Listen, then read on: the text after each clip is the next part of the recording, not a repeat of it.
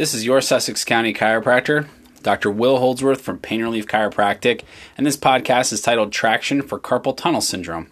Carpal tunnel syndrome is the most common peripheral neuropathy that affects roughly 4 to 5% of the general population and about 10% of working adults. The chiropractic treatment approach for the carpal tunnel syndrome patient typically involves many of the same therapies as those used for conditions like neck and back pain, such as joint manipulation, mobilization, specific exercises, and nutritional recommendations to reduce inflammation. In some cases, patients with neck and back pain can benefit from traction. Could the carpal tunnel syndrome patient also benefit from traction when applied to the wrist? Back in 2004, the Journal of the Canadian Chiropractic Association reported on a case series concerning 4 patients with confirmed carpal tunnel syndrome who underwent a mechanical traction treatment protocol that involved between 5 and 12 5-minute treatment sessions over a 3-month period time frame. The results showed an improvement on nerve conductive tests that persisted up to 1 year following the conclusion of treatment.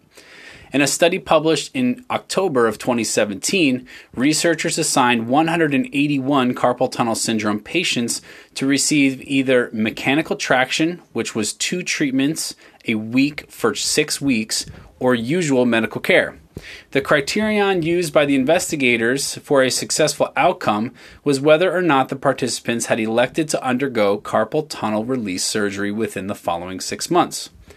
According to the research team, 43% of the participants in the usual care group had undergone surgical carpal tunnel release in the allotted time frame compared to just 25% of the patients in the mechanical traction group.